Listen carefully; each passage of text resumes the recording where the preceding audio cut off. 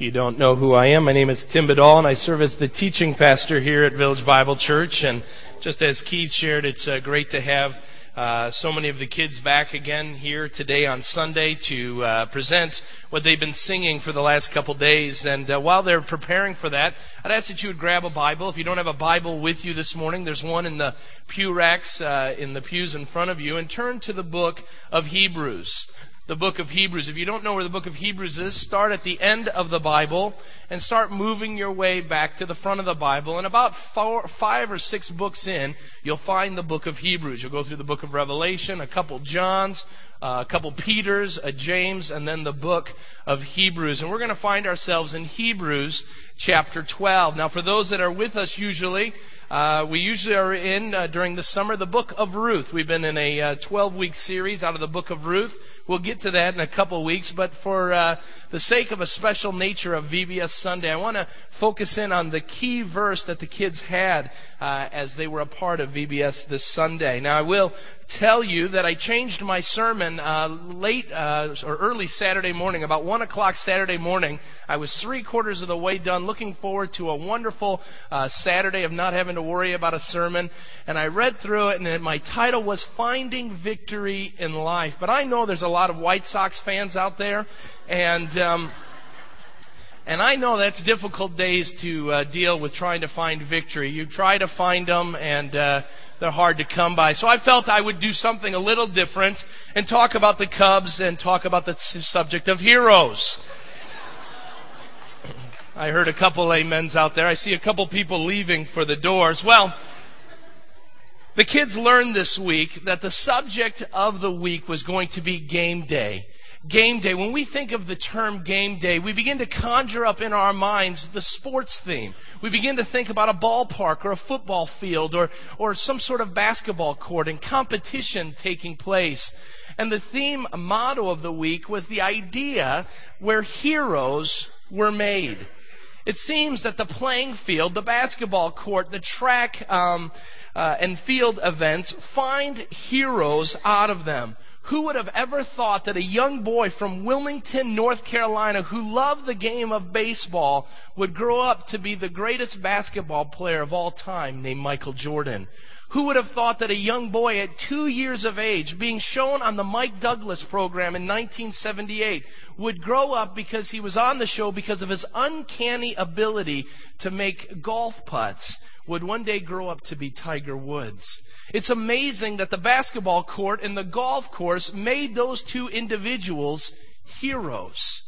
And many times we find ourselves pursuing heroic things when it comes to athletics. In fact, Webster defines the word hero as one who is endowed with great strength or ability, one who is admired for their achievements, one who shows great courage amidst amazing amounts of troubles, and one who is the object of extreme admiration and devotion. Now, if you were honest with me this morning, if we were to talk as a group, we would all probably deep down inside have a desire in one way or another to be a hero. We all would like to be that one who makes the game-winning shot, the one who's able to pull off the great deal at the end of the campaign to make sure that everything turns out the way it is. Heroes are ones who find victory. Heroes are ones who find success. Now, while that may be a desire of all of ours, even if we don't want to admit it or not, where we want to be heroes may be in different arenas. As a child, I longed to look at the posters that I had on my wall of the Michael Jordans and the Dominique Wilkins and the different Cubs that I had on there because I wanted to grow up to be a hero. I didn't have White Sox people on those walls. It's in the notes. I'm sorry. I got to go with it. And I wanted to grow up to be like them. I would dream as I played baseball with some of my friends being in Wrigley Field hitting the home run in the bottom of the ninth to win the World Series. Now, I know there's some of you that don't have a big joy and love for sports, but maybe you want to be a hero in your workplace. Maybe you want to be the one when the deal is on the line that you walk into your office space and you are able to close the deal to make sure your company makes millions. Maybe you're not in the workplace. Maybe it's in the area of education. education. I know it wasn't for me, but maybe it was in education. Maybe you have this deep desire to get all the degrees and all the different letters that go at the end of your name because you want to show yourself as being one who has found victory and success in the area of education. There are still others that desire popularity and fame. I saw a Newsweek article about the status of our teenagers, and the number one dream they have from the ages of 12 to 17 is to be famous and popular. They desire to be heroic, if you will, to find victory and success in the area of notoriety and popularity. But as we got our kids together this last week and spoke on the subject of heroes, we didn't talk about popularity. We didn't talk about athletics. We didn't even talk about finding success in their schools this year. We taught them that the only way that they can find success, the only way that they can become the heroes that God wants them to be, is in a relationship with Jesus Christ. And that's what we taught, and that's what VBS is all about. Yes, we love kids and we enjoy playing games with kids, but we want the children of the Sugar Grove and surrounding communities to know that Jesus Christ loves them and He died on the cross for them so that they may have eternal life. And that's why we do a week of VBS. So, we look at the text that they have today, Hebrews chapter 12, verses 1 through 3. I'd ask that you would stand with me as we read God's Word together this morning. Hebrews chapter 12, verses 1 through 3. It says, "Therefore, since we are surrounded by such a great cloud of witnesses, let us throw off everything that hinders and the sin that so easily entangles, and let us run with perseverance the race marked out for us. And let us fix our eyes on Jesus, the author and perfecter of our faith, who for the joy set before Him endured the cross, scorning its shame, and sat down at the right hand of the throne of God. Consider Him who endured such opposition from sinful men, so that you will not grow weary and lose heart." Let me pray for us. Father God, as we open Your Word, we know that Your Word is able to change lives. Father, I pray today that it would be living and active and change the lives of people in this place. Father, I pray that we would find out the ways that we can be a hero, not in the eyes of our neighbors or our friends or our coworkers, but Lord, that we could find victory, that we could find success, that we could be Your heroes because of the work and person of Jesus Christ. So, Father, be with us as we open Your Word. We pray for a great time of teaching. In Jesus' name we pray. And all God's people said, Amen. You may be seated. With the time that I have left, I want to explore this passage of Scripture and speak about how you and I can become heroes. As you know, heroes are those that are successful. Heroes are those that are victorious. And our text speaks about that in wonderful detail this morning. In fact, the Bible writers all throughout the New Testament, when they speak of the Christian life, they speak of it as a race. And Hebrews chapter 12 is no different. In fact, this morning we get a picture as we open up Hebrews chapter 12 of this grand Colosseum full of people with activities going on and waiting for the race to be completed.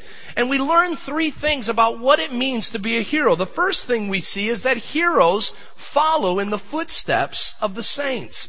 They follow in the footsteps of the saints. Look at what it says in the beginning of chapter 12. It says, "Therefore, since we are surrounded by so great a cloud of witnesses." Therefore, since we are surrounded by so great a cloud of witnesses. Now, what is the writer of Hebrews speaking of? It's saying that there's this group of witnesses that are watching us. Now, who are these people? Are they angels? Are they people up there with heavenly wings and halos, and they're watching down and looking at who we are and saying, "Oh, there's Tim at Village Bible Church with all those people, and he's preaching. Let's watch him for a while." Is that it? Well, we don't think that that's the case. Maybe they are people that have died, and it's all the people that have died waiting and watching. I have a brother who died in a car accident almost 20 years ago. Is he looking down right now and saying, "Oh, there's Tim, that's my brother. Did you see, there's my brother. He's preaching today in front of all those people"? I don't think that's what the writer's talking about either. Look back at Hebrews chapter 11. If you're in Hebrews chapter 12, move back just one page to Hebrews 11. And when you look at Hebrews 11, you will see at the heading where the number 11 that shows the chapter break is, that you'll see the great hall of faith. You're going to see in chapter 11 a whole bunch of people's names. People like Abraham and David and Moses and all these different people. And what they're talking about is that all these people were great people of faith. Yesterday I was watching in Canton, Ohio, the Hall of Fame inductions that are going on. And one of my favorite running backs, Thurman Thomas from the Buffalo Bills, was being inducted. And all these people are there. And not just people that were fans, but all those that are alive, that are in the Hall of Fame now, go every year to be a part of this induction ceremony. And they're there to cheer on the one who has just finished the race. What the writer of Hebrews is saying is that this great cloud of witnesses are these people that have gone before us, who have run the race for Christ.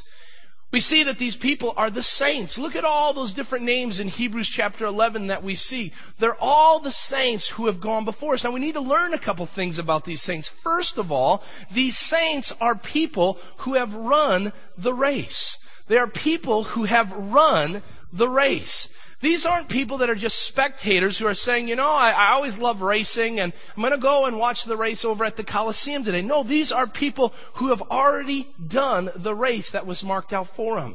Now, there's a couple things we can learn from these kinds of people, these saints.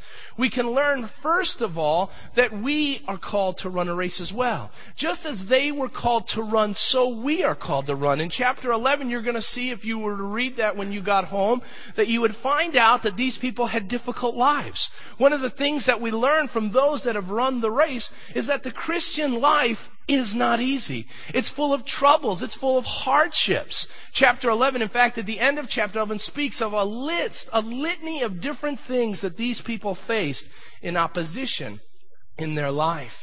We learn another thing when it comes to running the race, and that is how to run the race. Think about this for a moment. If I was to tell you that I was going to enter into the Chicago Marathon in October, I could go and talk to any one of you and say, what do you think I need to do to win the marathon? What do I need to be ready to expect as I'm running the marathon? Now, if I was to ask you that, you would give me your noblest attempts to try to answer, Tim, well, first of all, you need to lose a little weight, okay? I think that would be everybody's opinion. Everybody says amen, amen. Okay? You would say, you probably need to train. You need to start running. And that's an oxymoron when it comes to me. And you need to make sure you start eating better and prepare yourself in that way. Well, that's great. But if I want to know what it means to run in a marathon, I can take all your guys' information and say, yeah, that's all good and noble, and I understand that. But who do I want to go talk to? The one who has run the marathon. I went to the Bears camp this last week, training camp down in Bourbonnais, and we were walking in with my family, going to see the practice, and I saw one of the trailers for one of the sports talk radio stations that I love listening to. And I had never seen these guys live, and I enjoy listening to them every afternoon. And when I got to the trailer, and I was so excited, these guys know everything about sports. You say one thing, well, what did Sammy Sosa bat in 1997? They'll be able to tell you right off the cuff, this is what it is. And I'm so excited to see these guys. And when I saw them, I got to tell you something. I hope they don't get my sermons. I was incredibly disappointed. These guys were in worse shape than I was. It didn't look like they had played a sport in years. And the time that we sat down, they were yelling about one of the players who was dogging it in the practice. I said, his dogging is your sprinting. I mean, there's no question. Now, I will tell you, there are a lot of people who talk a good game about finding victory in life, but I'll be honest with you, I don't want to go listen to someone who talks about it. I want to go to someone who's done it and found victory in it. You know, it's great to hear people, and I'm sure they've got a lot of knowledge, but if I want to know what it's like to be a part of 95-degree weather in training camp and what it's like to put on pads, I want to go find one of those players and find out what it means to practice in that kind of heat. Not sit and talk to someone who has an air-conditioned RV sitting next to them, that when they get done talking and are sweating, they can go into the air-conditioned RV. I don't want to talk with someone who's just going to talk a good game. I want to see someone who has run it. Hebrews chapter 11 are examples of people who have run the race. Now, the second thing we see is they're not just those who have run the race, but they've shown us that God is reliable. They've been able to show us and reveal to us that God is reliable. Hebrews chapter 11 is a wonderful picture of God's reliability in the times and trials of life. When you look at the lives of those that had come, Abraham was a man who is listed in Hebrews chapter 11, and not everything went well for Abraham. But what we learn from Abraham's life, he's wanting a child. We know the story. Abraham, his wife Sarah are 100 years of age. They want a child. They've asked for a child, and it's never come about. They try to take care of having a child on their own. And at 100 years of age, God brings forth a son named Isaac. And when we look at the life of Abraham, we see the reliability of God. That they gave the problem to God, they knew they couldn't take care of it on their own, and God came through. You look at the life of Moses, and you see Moses when he talks about in Hebrews chapter 11 about them coming to the Red Sea, Egypt and Pharaoh's armies coming after them. Moses doesn't know what to do. God says, hey, span your arms out with Aaron's rod and watch the Red Sea part. We see the reliability of God. God does not leave us in a place of destruction, but He gives us a miracle before our way so we could walk on dry land. We see from Hebrews chapter 11, not just people who have run the race, but we are revealed that God is reliable. What does that mean for us today? When we walk in the footsteps of people that have gone before us, who have walked with the Lord, who have chosen to be obedient to Christ, we learn a couple things. One, we learn how to run the race, that it's going to be difficult, that it's going to have some trials and tribulations along the way. But the second thing that we see is that God is faithful. God is able to do what He's promised. He says, I will be with you. I will never leave you nor forsake you. You know, I've got a couple people that I walk in the footsteps of. One is dead and one is living. I walk in the footsteps as a preacher to a man from England named Charles Haddon Spurgeon. Anytime I can find out any information about that man, I do. This guy was amazing, and I want to walk in his footsteps. But I know that it's very difficult to look 100 and some years back to learn about a man and what he's all about. So I have a living footstep maker that I follow, and that is my father.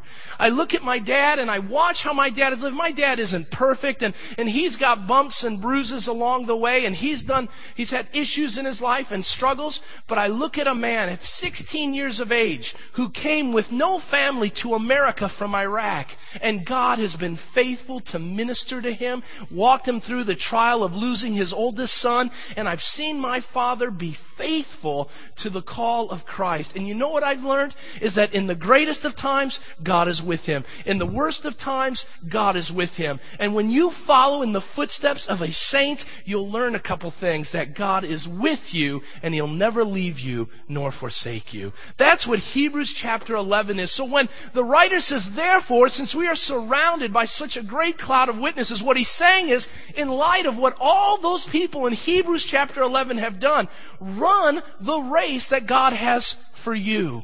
Well, there's a second thing we see.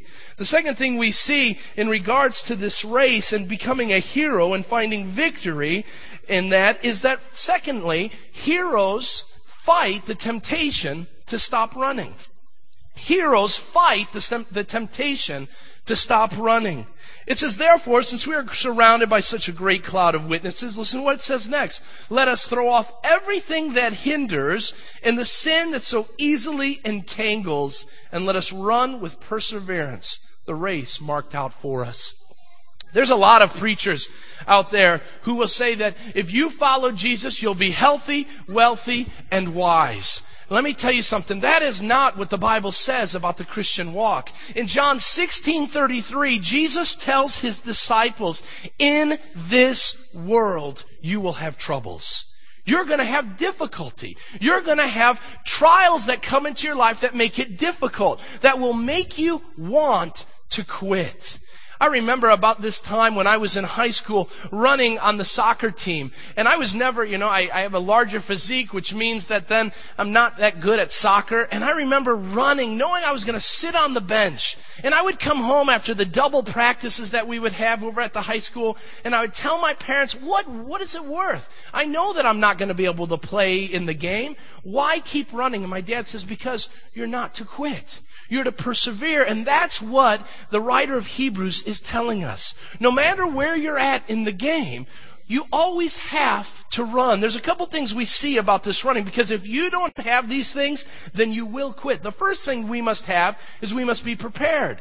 We must prepare ourselves. Now the text says, let us throw off everything that hinders and the sin that so easily entangles. The writer is telling us that the Christian walk, the Christian life, is not a 100-yard dash. It's not a 100-yard dash. It is a marathon. And what it's going to take is it's going to take being prepared. Well, what does that mean? The preparation for a marathon means you've got to get rid of everything that is going to hinder you.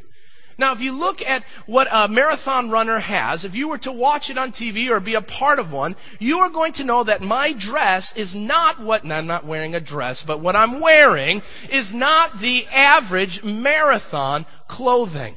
You'll see they've got a real thin tank top on and real short shorts. Why? Because they want nothing to hinder them.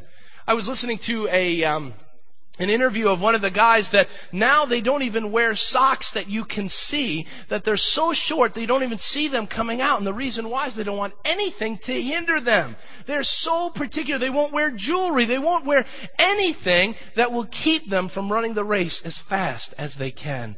The writer of Hebrews says we need to prepare ourselves. He says get rid of anything that hinders. But what is that? The Scripture tells us that there are things in our life that may be noble, that may be positive effects in your life, but if they become too big in your life, that they become a negative force. Things like going out and entertaining yourself. There's nothing wrong with going out on a Saturday night, going to having food and watching a movie. There's nothing wrong with that. But if that's what you're living for and that's what you're pursuing, then you've got a problem. That thing's going to begin to hinder you from what God has for you. If you're just hanging out and enjoying your hobbies or pursuing new houses and new cars, again, there's nothing wrong with a new house or a new car. But if that's what you're living for, all that becomes is a bunch of heavy clothing on you who are trying to run a marathon. There are other things, seeking after all the different things in the world, trying to fill your bank account, trying to do all these great things. If they hinder you from the gospel of Christ and following Jesus Christ, then they are a hindrance and they need to be removed. But he goes on and he says, and also the sin that so easily entangles. And what he's talking about is anything that is contrary to God and His Word that will keep you from running the race. When he talks about entangling, the Greek there in the original language literally was painting a picture of a couple things. Number one, a runner running with the robes that they wore in that day. Think about that. Their robes were not something short, they were long. And there weren't just one robe. There would be robe and then an interior robe and then an undergarment robe. And what would happen is if they tried to run that race like that, they would trip themselves up.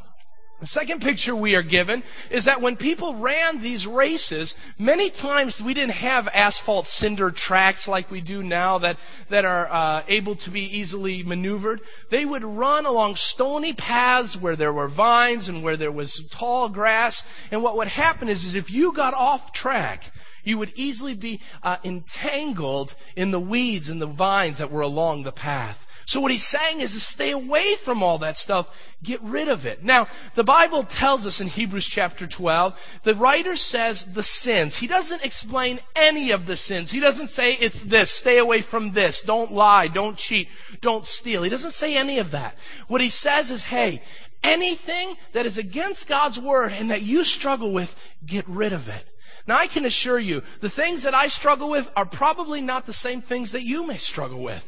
And what the writer of Hebrews is saying, Tim, whatever you struggle with, you stay away from those things, because if you pursue those things, you will be hindered in your walk with Jesus Christ. And what the writer is saying is, whatever you struggle with, whatever temptation makes you fall day in and day out, he says, get rid of it. You want to be victorious? You can't start going and being lured. You watch as the marathon goes on, and you'll see vending stands that are going on hot dogs and pizza for all those people like me who go and watch a marathon and don't run in it. Now think about a marathon runner who is tempted with the smells of maybe pork chops on a grill, or the gyros over by where the Greeks are cooking, and smelling all that and stopping and eating and saying, hey, well, I was tempted and I'm going to pursue those things. Those people, if they do that, number one, are going to fall behind in the race, and number two, they're going to be sick when they get back into the race. And that's what happens when we choose sin over running the race that God has for us. Because what happens is we've got our eye on the prize, but then some scent gets into our eyes get drawn to something else. And what happens? We get off the race that God has for us. The writer of Hebrews says, don't do that. Run the race, and it involves being prepared. The second thing we see is that we are to persevere. We are to persevere. Look at what it says. Once we have gotten rid of the sin that so easily entangles, it says, run the race with perseverance. A marathon is a picture of a long haul. It's not something that is just a flash in the day and we move on, but it's something that takes a long time. 26.5 miles is a marathon. Now, in 1986, in the New York Marathon, almost 20,000 runners entered the race. And in 1986, the story was not who won the marathon. The story was who took last place. A man by the name of Bob Weiland finished 19,413th place, dead last. He finished the race, so that means about 600 did not finish the race. And Bob completed the New York Marathon in 4 days, 2 hours, and 47 minutes, and 17 seconds. It is the slowest marathon to have ever been run in America to date. Now, obviously, I haven't tried to run yet, so that would keep it even slower. But unquestionably, the slowest marathon. So why is it that Bob Weiland made the New York Times and the television news that night? Because 17 years earlier, Bob lost both of his arms in Vietnam. Both of his legs in Vietnam. And he ran the marathon by using his arms. And one step at a time. He would take one and move himself, another and move himself for 4 days, 26.5 miles. You know, that's what the writer of Hebrews is talking about, persevering. It may mean that there are others that as we run out, there may be others that run faster than us. If we were to go out and have a relay race right now, there would be some that would be able to run no problem, while there's others like myself who would be a lot slower. Now, the story isn't to go ahead and try to run as fast as you can. It doesn't say anything about that. It says persevere. It says even when the going gets tough, the tough get going. Even when it becomes difficult, when you want to give in, when you want to quit. That's why we got to look back to chapter 11, because when we look back to chapter 11, we see people who run well, but they don't just run well in the good times, they run well in the bad. And that's what we need to be looking at. How do we persevere? There will be trials. There will be tribulations. There will be trouble. And when those troubles come, it doesn't say, well, give up. It's too hard. It's too difficult. When Noah started riding his bike, my 4-year-old son, he started and he was all excited. And he got on the bike and he began to try to pedal, and the pedals wouldn't move. And he tried. I said, you got to keep trying, son. He said, you know what? No, I don't want to do this anymore. I want to go play somewhere else.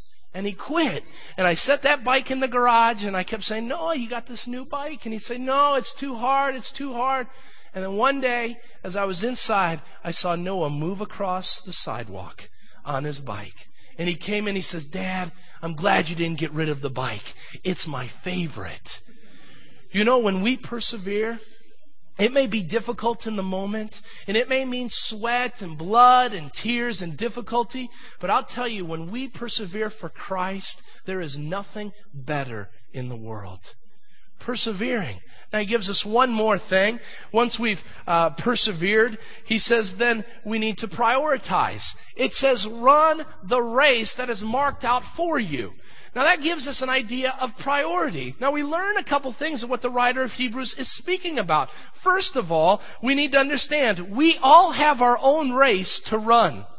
In the Christian life, your job is not to try to compete against me. It isn't to try to say, you know what, well, Tim's heading this way, so I'm going to head that way with him. God has given us a race that is marked out for us. And each one may be different. I've been given in my race the job and the responsibility to be the one who gets up on Sunday mornings and preaches. You don't have to worry about that. Why? Because you haven't been given that race. I have. Now, I didn't spend a lot of time this week at VBS. Why? Because I wasn't given that race to run. And there were people, I'm looking over at Larry Trahan. Every year, Larry is here for VBS. Why? Because God's gifted him to be an amazing storyteller with kids. And God has given him that race to run. That doesn't mean we say no to everything that our race doesn't involve. But we need to prioritize what that race involves. You know, there's a lot of us as adults, and I know this because I've lived it in my short time as an adult, and that is that our world is full of not prioritizing, but inundating ourselves with all kinds of stuff. Let me ask you the question, what is your number one priority this morning? If you were to ask your children, if you left today, or your closest friends, you'd say, look at my life, what is my number one priority? Would they say, well, Dad, it's your job, or Mom, it's your friends, or it's to make sure we have a good house and money to be able to take care of things? Or would they say, as I say to my father, it's that he follows Christ, that he pursues Christ with all his heart, with all his strength, and with all his mind, and that he does it with joy in his heart. Folks, we have to prioritize because there is a race marked out for us. What would happen is if you were to run in a race on a track and you were to veer out into outside of your lane into someone else's, you know what happens? The umpire sticks up a flag and says, you're disqualified. And what happens? You're removed from the race. If you don't have the right priority and don't understand the direction you should be going in, the Bible says if you pursue everything else in this world and not following Christ and trusting Christ as your Savior, the Bible says, not me, the Bible says that there are two ways after you die. One that leads to heaven, the other one that leads to a place called hell. And that is a sad commentary when we choose not to follow Christ and follow the ways of this world. That involves running the race marked out for us. There's a third thing we see this morning, and I will close our time out. The third thing we see is that heroes don't find themselves prioritizing in the things of this world, but they focus in on the Savior. They focus in on the Savior. Look at what it says. Therefore, since we are surrounded by such a great cloud of witnesses, he says in verse 2, then let us fix our eyes on Jesus, the author and perfecter of our faith, who for the joy before him endured the cross, scorning its shame, and sat down at the right hand of the throne of God.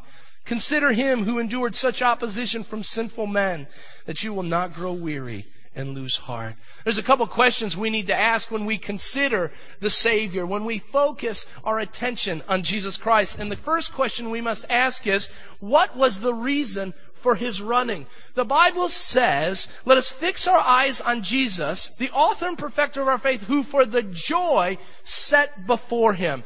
When Jesus left heaven to come to a little manger stall in Bethlehem, it says that he came with joy in his heart. Now picture with me for a moment that Jesus is in heaven. Angels are worshiping and adoring him. And he says, you know what? People are in need of a Savior. I'm going to go down to earth and I'm going to redeem them back to myself. Now, what that's going to mean is that I'm going to be beaten. I'm going to be abused. I'm going to be laughed at. I'm going to be mocked. People are going to desert me. People are going to give up on me. But you know what? I'm going to go anyway for the joy that is set before me. You know, if I was to speak to the women here, and I was to talk with them about how difficult their labors and pregnancies were when they were having children, I would probably hear a lot of crazy stories about how bad things were. Probably all true, in fact. But you know what would probably happen if you were to ask any one of them, was it worth it? There would be a big smile, and depending on your children now, but a big smile usually crosses the face of a mother who says, yes, it was. And I would look back with great joy upon it. Was it difficult? Yes. Did it hurt? Was there pain? Yes. But as I look at this little one now, I look with great joy.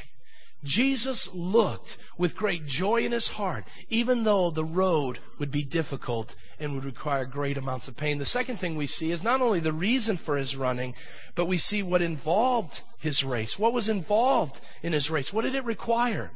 What did his race require? We know that Jesus left heaven and all that involved to come down to earth for one reason, to live for the opportunity to die. And Jesus was placed on a cross on a hill called Golgotha in Israel, and he was placed on that cross to die.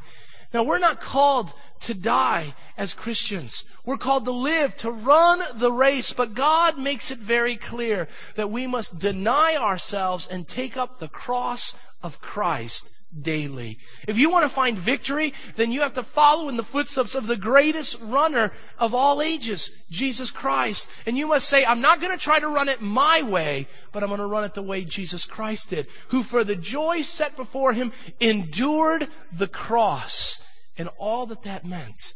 Dying on the cross is the most horrific way known to man to die.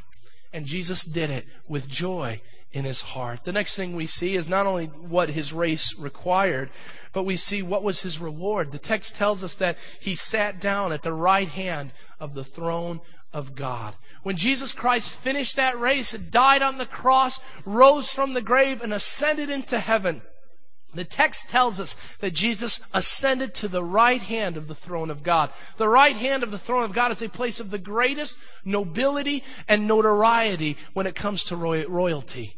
Jesus was placed at the highest place. The book of Philippians say that at the feet of Jesus, every knee will bow and every tongue will confess that Jesus is Lord. Why? Because Jesus ran that race perfectly. And as our Lord and Savior, every individual, even if you don't do it today, you will do it one day where you will drop to your knee and you will confess that Jesus Christ is Lord. And that will be a day of great rejoicing for God and a great day of rejoicing for Christ, who ran the race, and he will receive his reward. The Bible says that everything in this world is his. Why? Because he ran the race that God had for him. One final question we must ask is, what is our response? What is our response? The writer of Hebrews asks the question, and it begins to pose this kind of direction for us to go. In verse 3, the words are there in our English translation, consider him. Consider him who endured such hostile or such difficult opposition. Consider him. I want you to leave today, and I'm glad you came, and for our regular attenders, we're in the Word again, and I want you to consider Jesus. But especially for those that are visiting with us this morning. And maybe you don't go to church, and maybe your wife dragged you here because the kids came to this VBS. You weren't even aware of it because you're at work, and you didn't know about it, but now we got to go to church. You haven't been to church in years. I want you to walk away with one thought. Consider Jesus Christ. And not just consider him as an option, but consider what he has done.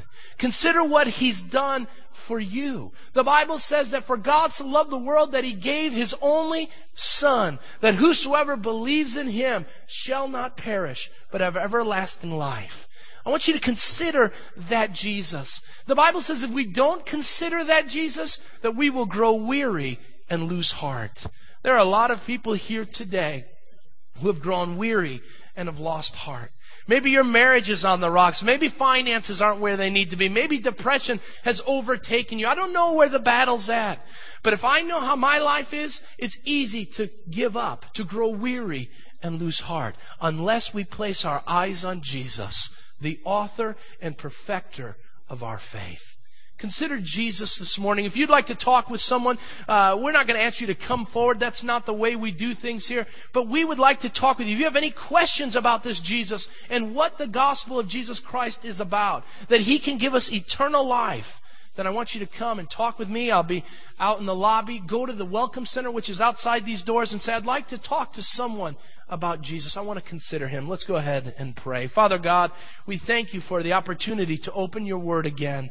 And Lord, here in this place, there are hundreds who would articulate the same words this morning as I would, that there is no better place to be than a race that leads to heaven.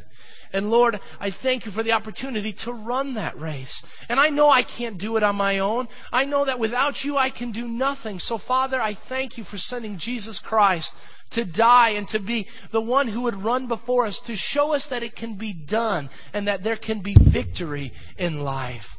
And Father, I pray for anyone out there today who has never trusted Your Son to be their Savior. Father, that they would consider Him who endured such opposition, that they would not grow weary and lose heart. Father, I pray that they would consider that He came and died for them, that He died for them that they may have eternal life through Jesus Christ. Father, I pray that that would become a reality today before they leave this place, that they would meet Jesus once and for all. We thank You for Jesus and all that He's done, and we glorify Him and worship Him, and we thank Him. In Your name we pray. Amen.